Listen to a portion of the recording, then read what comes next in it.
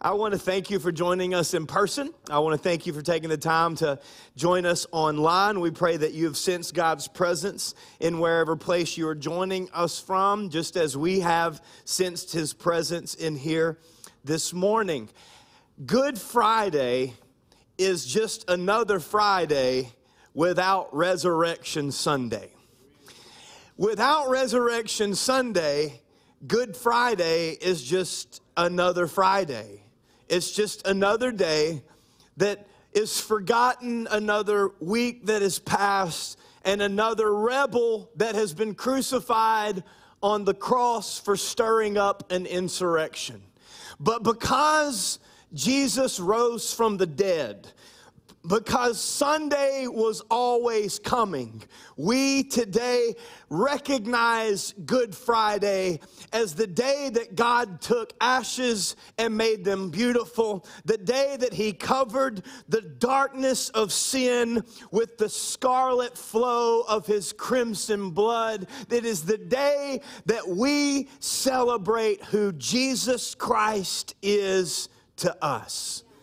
So it is good to have everyone here in their Easter vest. Thank you. You only get that joke if you watched our promo on social media. Easter, just so you know, is the most exciting of all services for anyone connected to church, because it's the week that everyone comes together and they wear the shirt that their wife picked out for them. I assumed because it was in my cart on Amazon that I was supposed to order it, and I was correct. Easter, as I've attempted to communicate to people who may not understand the significance from a pastoral aspect, but if a pastoral staff and a leadership team and dream team members connected and involved in a church had a Super Bowl, it would be 6 services between Friday and Sunday for people to have the opportunity to celebrate the King of Kings and the Lord of Lords. Because Easter is the proof that we have placed our faith in the right person. Easter is the proof that Jesus Christ was not just another lunatic stirring an insurrection, but He was the Son of God, and He is King of Kings and Lord of Lords as long as we truly receive Him. Over the years, I've had a little bit of pushback on using the word Easter. So I decided this year to look up the etymology, and then I had to look up how to pronounce etymology. That is the history or the study of the origin of a word. I know that sounds appetizingly exciting, so I'll just go into it. The word Easter in most English languages has historically just been intertwined with the Hebrew word Pesach, which means Passover. So just as the death angel passed over the Israelites in the book of Exodus because the blood was applied to the threshold of the doors, so shall death, sin, and darkness, destruction, and the plan of the enemy pass over our lives because we are protected and covered by the blood of the Lamb. Because Jesus, the one Easter is actually about, is the fulfillment of the Passover. One source, a 7th century scholar that people get stuck on, said that Easter was named after a pagan goddess of the dawn during the spring equinox. But other sources, most sources, say that Easter came from the old Germanic word osta, meaning east, which in turn came from the classical Latin word aurora, meaning dawn. The idea is that the sun rises from the east at dawn. I was reading my Bible this week, and I noticed that it said on the 3rd day the Son of God that had been placed in the tomb from the crucifixion proclaimed dead.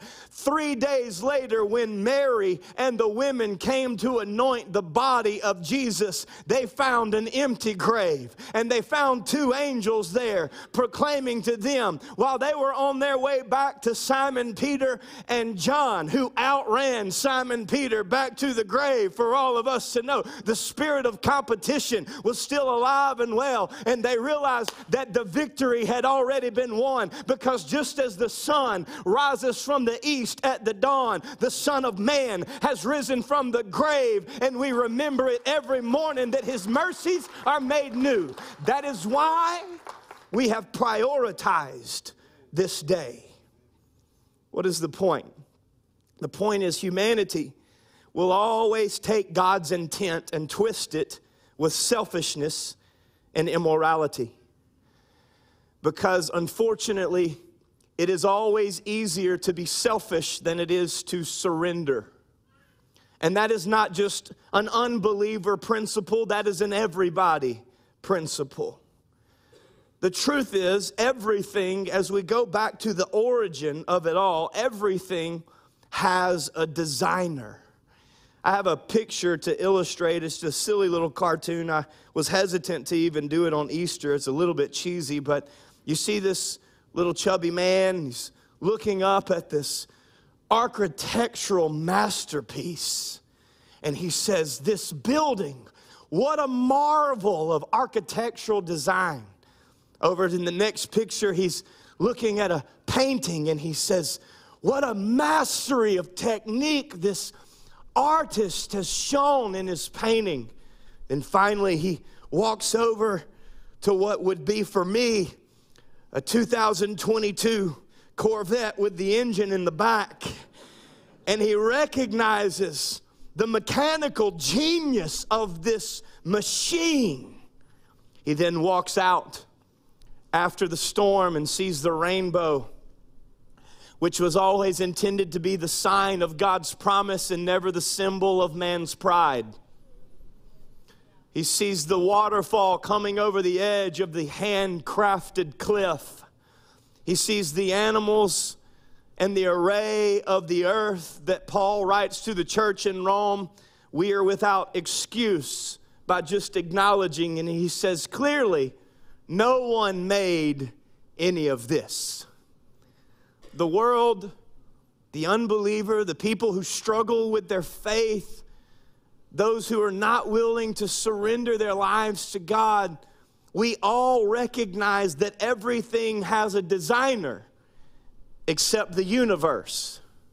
Everything has a designer except the earth, that if shifted just 0.07 degrees on its axis would burn up or freeze over. Except for the human brain with more neurons and synapses than the stars in the sky.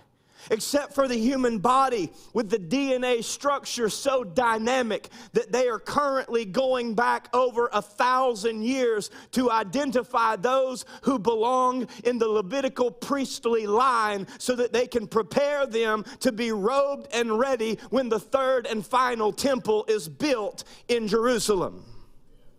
We trace everything back to who God is. And here's what we know. If everything has a designer, then everyone has a creator. See, Easter is the time when our God conscience is at its height. It's why we have so many extra chairs put out. It's why we have so many people running around and trying to help others find parking places. Because we understand that on Easter, Resurrection Sunday, we get to see the potential of what Jesus said he wanted to build and the gates of hell would not prevail against. If everyone prioritized gathering together in the name of the King of Kings the way that we do on Easter, then Acadiana would be transformed for the kingdom of God. It is the time that we celebrate what separates Christianity from any other system of faith. That we have a God who cares so much about relationship with us that he came down from his throne and he gave his life on a cross called Calvary. No other system of faith has what the follower of Jesus has. So I declare today that we don't follow or believe that Charles Darwin discovered what the earth wanted to reveal through evolution, a theoretical hypothesis that nothing from nowhere coincidentally exploded into everything everywhere. It is interesting to note that the same scientists who would argue against the idea of a creator or the idea of a designer is right now in 2022 arguing for the ability of an individual, even a child, to choose their own gender despite their DNA. Now, I'm not trying to pick on a certain sect of society or on a certain individual. All I'm attempting to do today is expose the hypocrisy of humanity. See, the tendency for us is that we only embrace truth if it fits our preference. If truth fits what we want to do, where we want to go, and if truth fits how we feel, then we embrace it. And by the way, again, this is not just an unbeliever principle. This is a problem in the house of God. This is a communist problem. This is a socialist problem. It's a liberal problem. It's a conservative problem. I can't get no help this morning. It's a libertarian problem. It's a legalistic problem. It's an arrogant problem. It's a man, woman, and child kind of problem. None of us like to be told to deny yourself, take up your cross, and follow Jesus into places you didn't want to go and things you want to do. But God said, in order to be defined as my disciple, you will do just this. The good news is, our Heavenly Father knew all of that. He knew that next week we would be missing 300 people from the services this week. So he came up with a plan. In Romans chapter 8, verse 7, the Bible says this: for the mind that is set on the flesh is hostile to God. The mind that is set on the flesh ignores the authenticity and the likelihood of a designer. The mind that is set on the flesh is hostile to the desires of God because it's consumed with the desire for self. For it does not submit to God's law because it's always easier to be selfish than it is to surrender. Indeed, the Bible says it cannot. Verse 8, those who are in the flesh, those who decide to be promiscuous, premaritally and extramaritally, those who decide to engage in drunkenness and revelry, those who are in the flesh cannot please God. Now that's discouraging. But Paul didn't stop writing. All I did, please don't misunderstand my statements as taking shots at people sitting in this room. What I did was just told you who I was apart from Jesus. I was just explaining to you the story that God is still writing in the life of this man. Number 9, verse 9, you, however, thank God. Thank God he didn't leave me there. Thank God he didn't give up on me no matter how far I had gone. He says, you, however, are not in the flesh, but in the Spirit. Thank God he never left me alone, even when I told him to. You are in the Spirit if. That's a big word. You're not in the Spirit because your grandparents are in the Spirit. You're not in the Spirit because you showed up on Easter Sunday.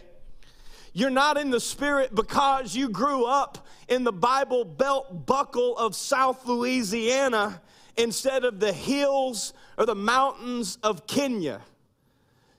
You're not in the Spirit because you're in the Spirit if, in fact, the Spirit of God dwells in you. Anyone who does not have the Spirit of Christ does not belong to him, verse 10. But if Christ is in you, although the body is dead because of sin, the Spirit is life because of righteousness. So verse 11, if the Spirit of him who raised Jesus from the dead, everything points to the resurrection. Stop arguing about behavior and start pointing every person to believe that Jesus Christ was who he said he was because he did what he said he would do. So if the Spirit of him who raised Jesus from the dead dwells in you, he who raised Christ Jesus from the dead will also give life to your mortal bodies through his Spirit who dwells in you. I normally know what I am going to preach or what I'm supposed to preach for Easter months in advance, and we start planning. This year, our team kept asking me, and I could not answer because I kept asking God, and he wouldn't tell me. And then just a few weeks ago, longtime pastor in this community, Blaine Francois, who led us into prayer this morning, stood up on this platform and began to redefine the God that we serve in this day. And based on a 30-second introduction to prayer that week, I wrote in my phone the Easter message for this morning, the same God. The same God that what? The same God I put my faith in, because the argument for a designer is actually more reasonable than putting my faith in a theory that something exploded from nothing and evolved magically into everything. Just a few years ago, scientists came forward and admitted that the universe is expanding. They didn't want to admit the universe was expanding because they understood that admitting that the universe is expanding was admitting that the universe had an origin. And admitting that the universe had an origin was admitting that the universe and everyone and everything in it has an originator. See, the same God that said in the beginning, let there be light, created all things, and in him all things were created. And he is the one who is alive and available for us this Easter Sunday 2022. The same God that warned Noah in the midst of intolerable evil. And if you think it's evil right now, then you just wait until evil continues to escalate as Jesus said it would in the days of Noah. But I came to prophesy and remind the church this morning that as evil escalates, we should not become angry, but we should begin to operate in a sense of urgency. He didn't say freak out, run around, and get mad at everybody. He said, look up, for your redemption draweth nigh. As it was in the days of Noah, so shall the Son and the coming of the Son of Man be. If the sun rises in the east at dawn, then you better get ready for the Son of God to reappear in the east at any time. You can know, no matter how evil things become, that if just one family will stay faithful, if just one person in one family will stay faithful, then the ark of God will carry you through the storms of life. The same God that told Abraham to come outside of his tent because you can't stay where you are and get where God wants you to be. He said, come out of your tent and begin to count the stars, because I'm about to pour out upon you land and descendants as you begin to receive the blessing of heaven. He then asked Abraham to bring Isaac, his only heir, the 25-year fulfillment of a promise, and lay him on an altar at the top of a mountain. But as he was tying Isaac up on one side of the mountain, there was a lamb coming up on the other side of the mountain, because God wanted Abraham to know what he's declaring to us, that every time you receive a promise, you have to remember that the promise is never more important than the presence. And if you'll be obedient to the sacrifice, come on, then I'll be faithful in surrender. I will provide what you cannot provide, but you must be obedient. So Genesis chapter 15 verse 5 says, Abram believed the Lord, and it was credited to him as righteousness, showing us that as long as we're obedient and we do what God calls us to do, and it's not about works, it's just the evidence thereof. As long as we're obedient to the will of God for our lives, then he will provide our every need according to his riches and glory in the resurrected Savior, whose name is Jesus. The same God that wrestled with Jacob the deceiver, stayed up with him all night until he became Israel, triumphant in God. The same God that caused every evil thing to be turned to the good of Joseph and the entire nation of Israel. The same God that took a prophet, put him in a basket, sent him up the Nile River, and planted him in Pharaoh's palace. The same God that then spoke to that isolated vagabond on the backside of a desert, hiding from his own calling.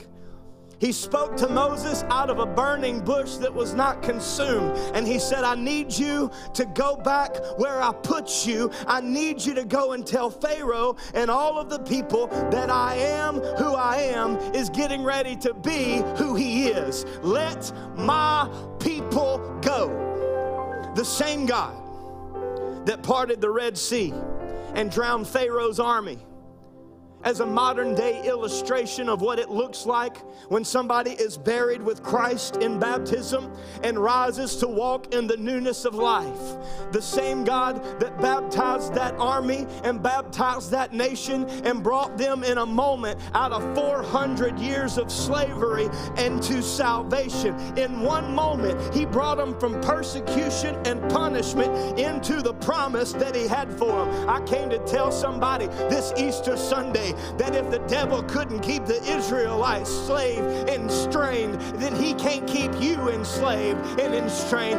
You just need to take one step through the living water, and you will go from darkness to light, from slavery to salvation, from bondage to beautiful. But you can only do it in his name and by his power. He is the same God that provided manna every morning, quail from the sea, water from the rock, and a fire to follow through the darkness. He is the same God that as the nation marched around the walls of Jericho, that those walls came down and became a stairway into the promised land. He is the same God that took a shepherd boy who was minding his own business, gave him 5 stones and a slingshot, and caused him to defeat a demonic giant armed with a sword and a spear, because the boy understood that the devil could come at him with carnal weapons, but his weapons of warfare were not natural but supernatural, and able to abolish strongholds and break down every demonic thing that the enemy tried to have.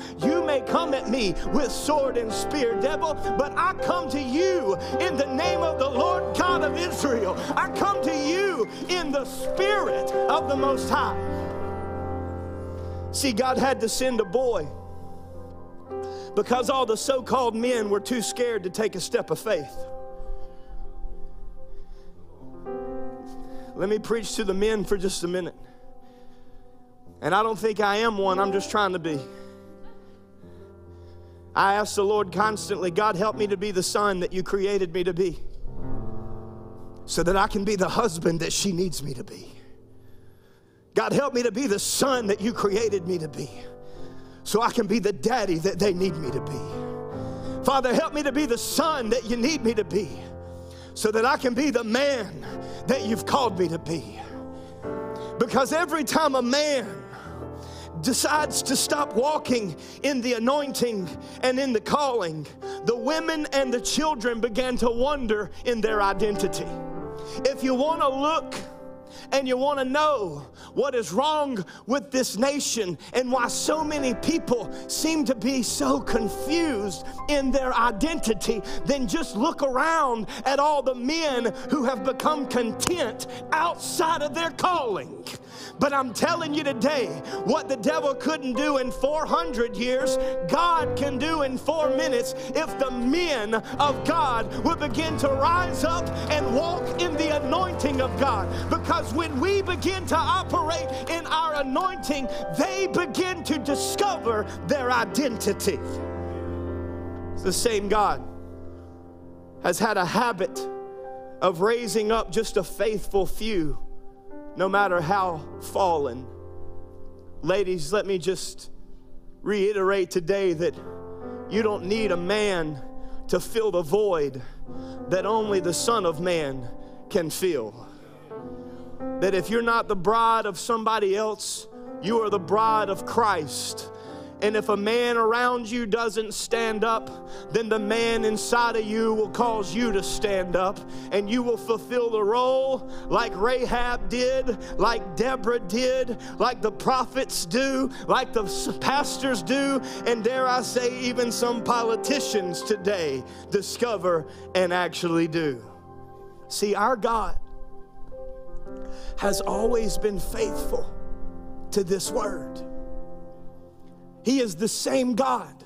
Oh, I got to preach it a little more than I have been. See, Elijah went up on the mountain surrounded by false prophets. Elijah went up on the mountain surrounded by agendas and propaganda. Elijah stood up on the mountain and he was all alone, surrounded by the king and the queen and their army. But Elijah said on that day, what I believe that the church is going to have to stand in on this day, that I'm going to put the altar, I'm going to put the sacrifice, and let the God who answers by fire, let him be God. I don't need the God to answer with sugar. Come on, somebody. I don't need him to answer with sweet tea. I don't need Jesus to answer with the things that I want. I need him to answer with a fire on the inside that is greater than the persecution on the outside. And the same God sent fire down upon the altar of Mount Carmel. The same God raised up the Shunammite son from the dead. The same God healed the pagan general named Naaman from being devoured by his own flesh. The same God that multiplied the widow's oil. Come on, if God can multiply the widow's oil in some vessels, then he can multiply finances in 2022 and build some buildings debt-free in the name of Jesus. I believe that we serve the same God that delivered the Hebrew boys from the fire of Nebuchadnezzar so that they came out of the other side of their tribulation not even smelling like smoke. I believe we serve the same God today that Daniel served when he was thrown in the pit full of lions, but he laid down and took a nap because the one angel that was for him was greater than 10 demonic powers and principalities that tried to kill him. I believe we serve the same God that delivered his people out of Babylonian captivity, that rebuilt the temple, that restored all the altars and reestablished the wall. I believe we serve the same God this Easter that told a young virgin woman that she would give birth to a son, and his name should be called Emmanuel, meaning God has left his throne and come down to dwell with us. This is the promise that we call Christmas. And this promise separated the old covenant from the new.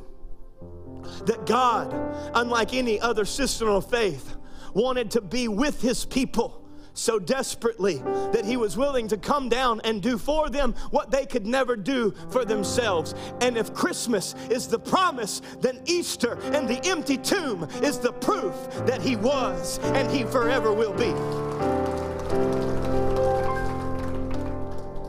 That boy who was fully God and fully man, grew up to teach teachers by the age of 12.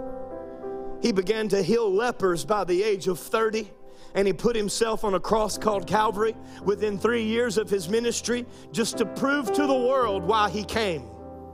The same God is right now calling the uncallable. The same God this morning is right now raising the unraisable. He's awakening the sleepy. He is continuing today to do what he did throughout Matthew, Mark, Luke, and John, and he is performing the unimaginable. With man, these things are impossible, but with the God that I serve, I have read his word and I have experienced his presence. With my God, all things are possible. So he came to save the unsavable. The one person in the room or watching online who thinks they have wandered too far from grace.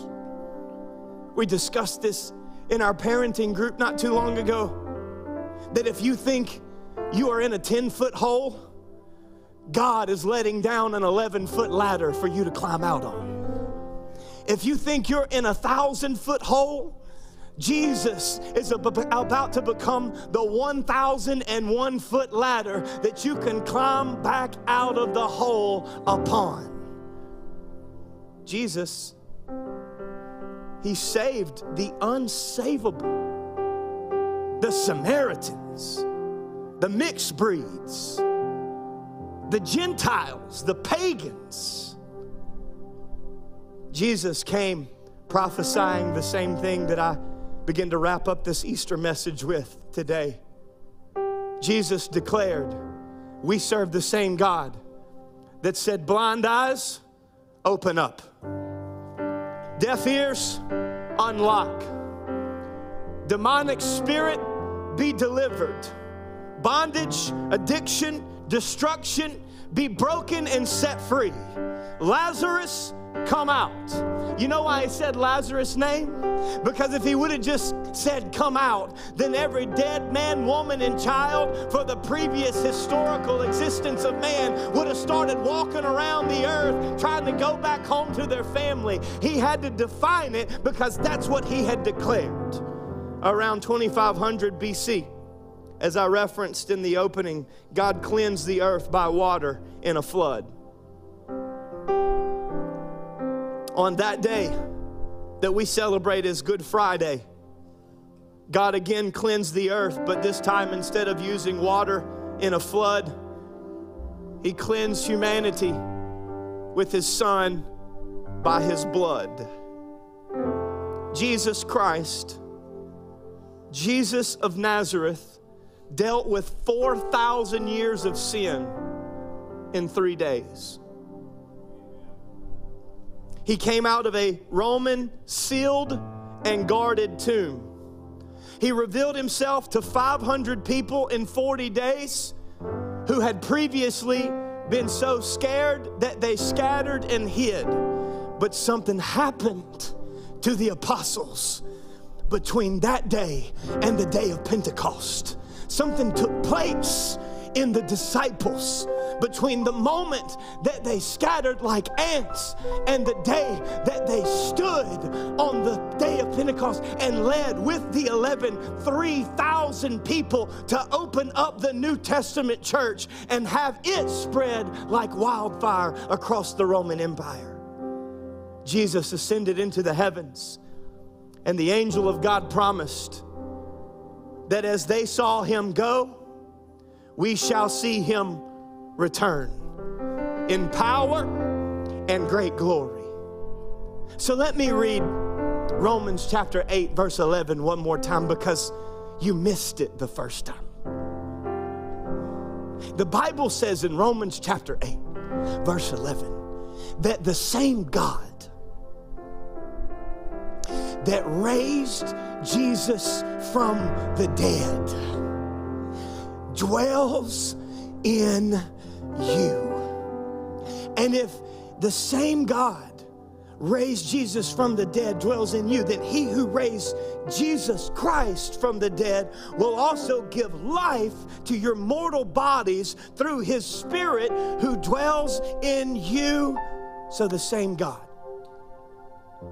who raised Jesus to walk out of that tomb, reveal himself, and send his promised Holy Spirit, the same God that raised him wants to raise you, wants to raise us this Easter.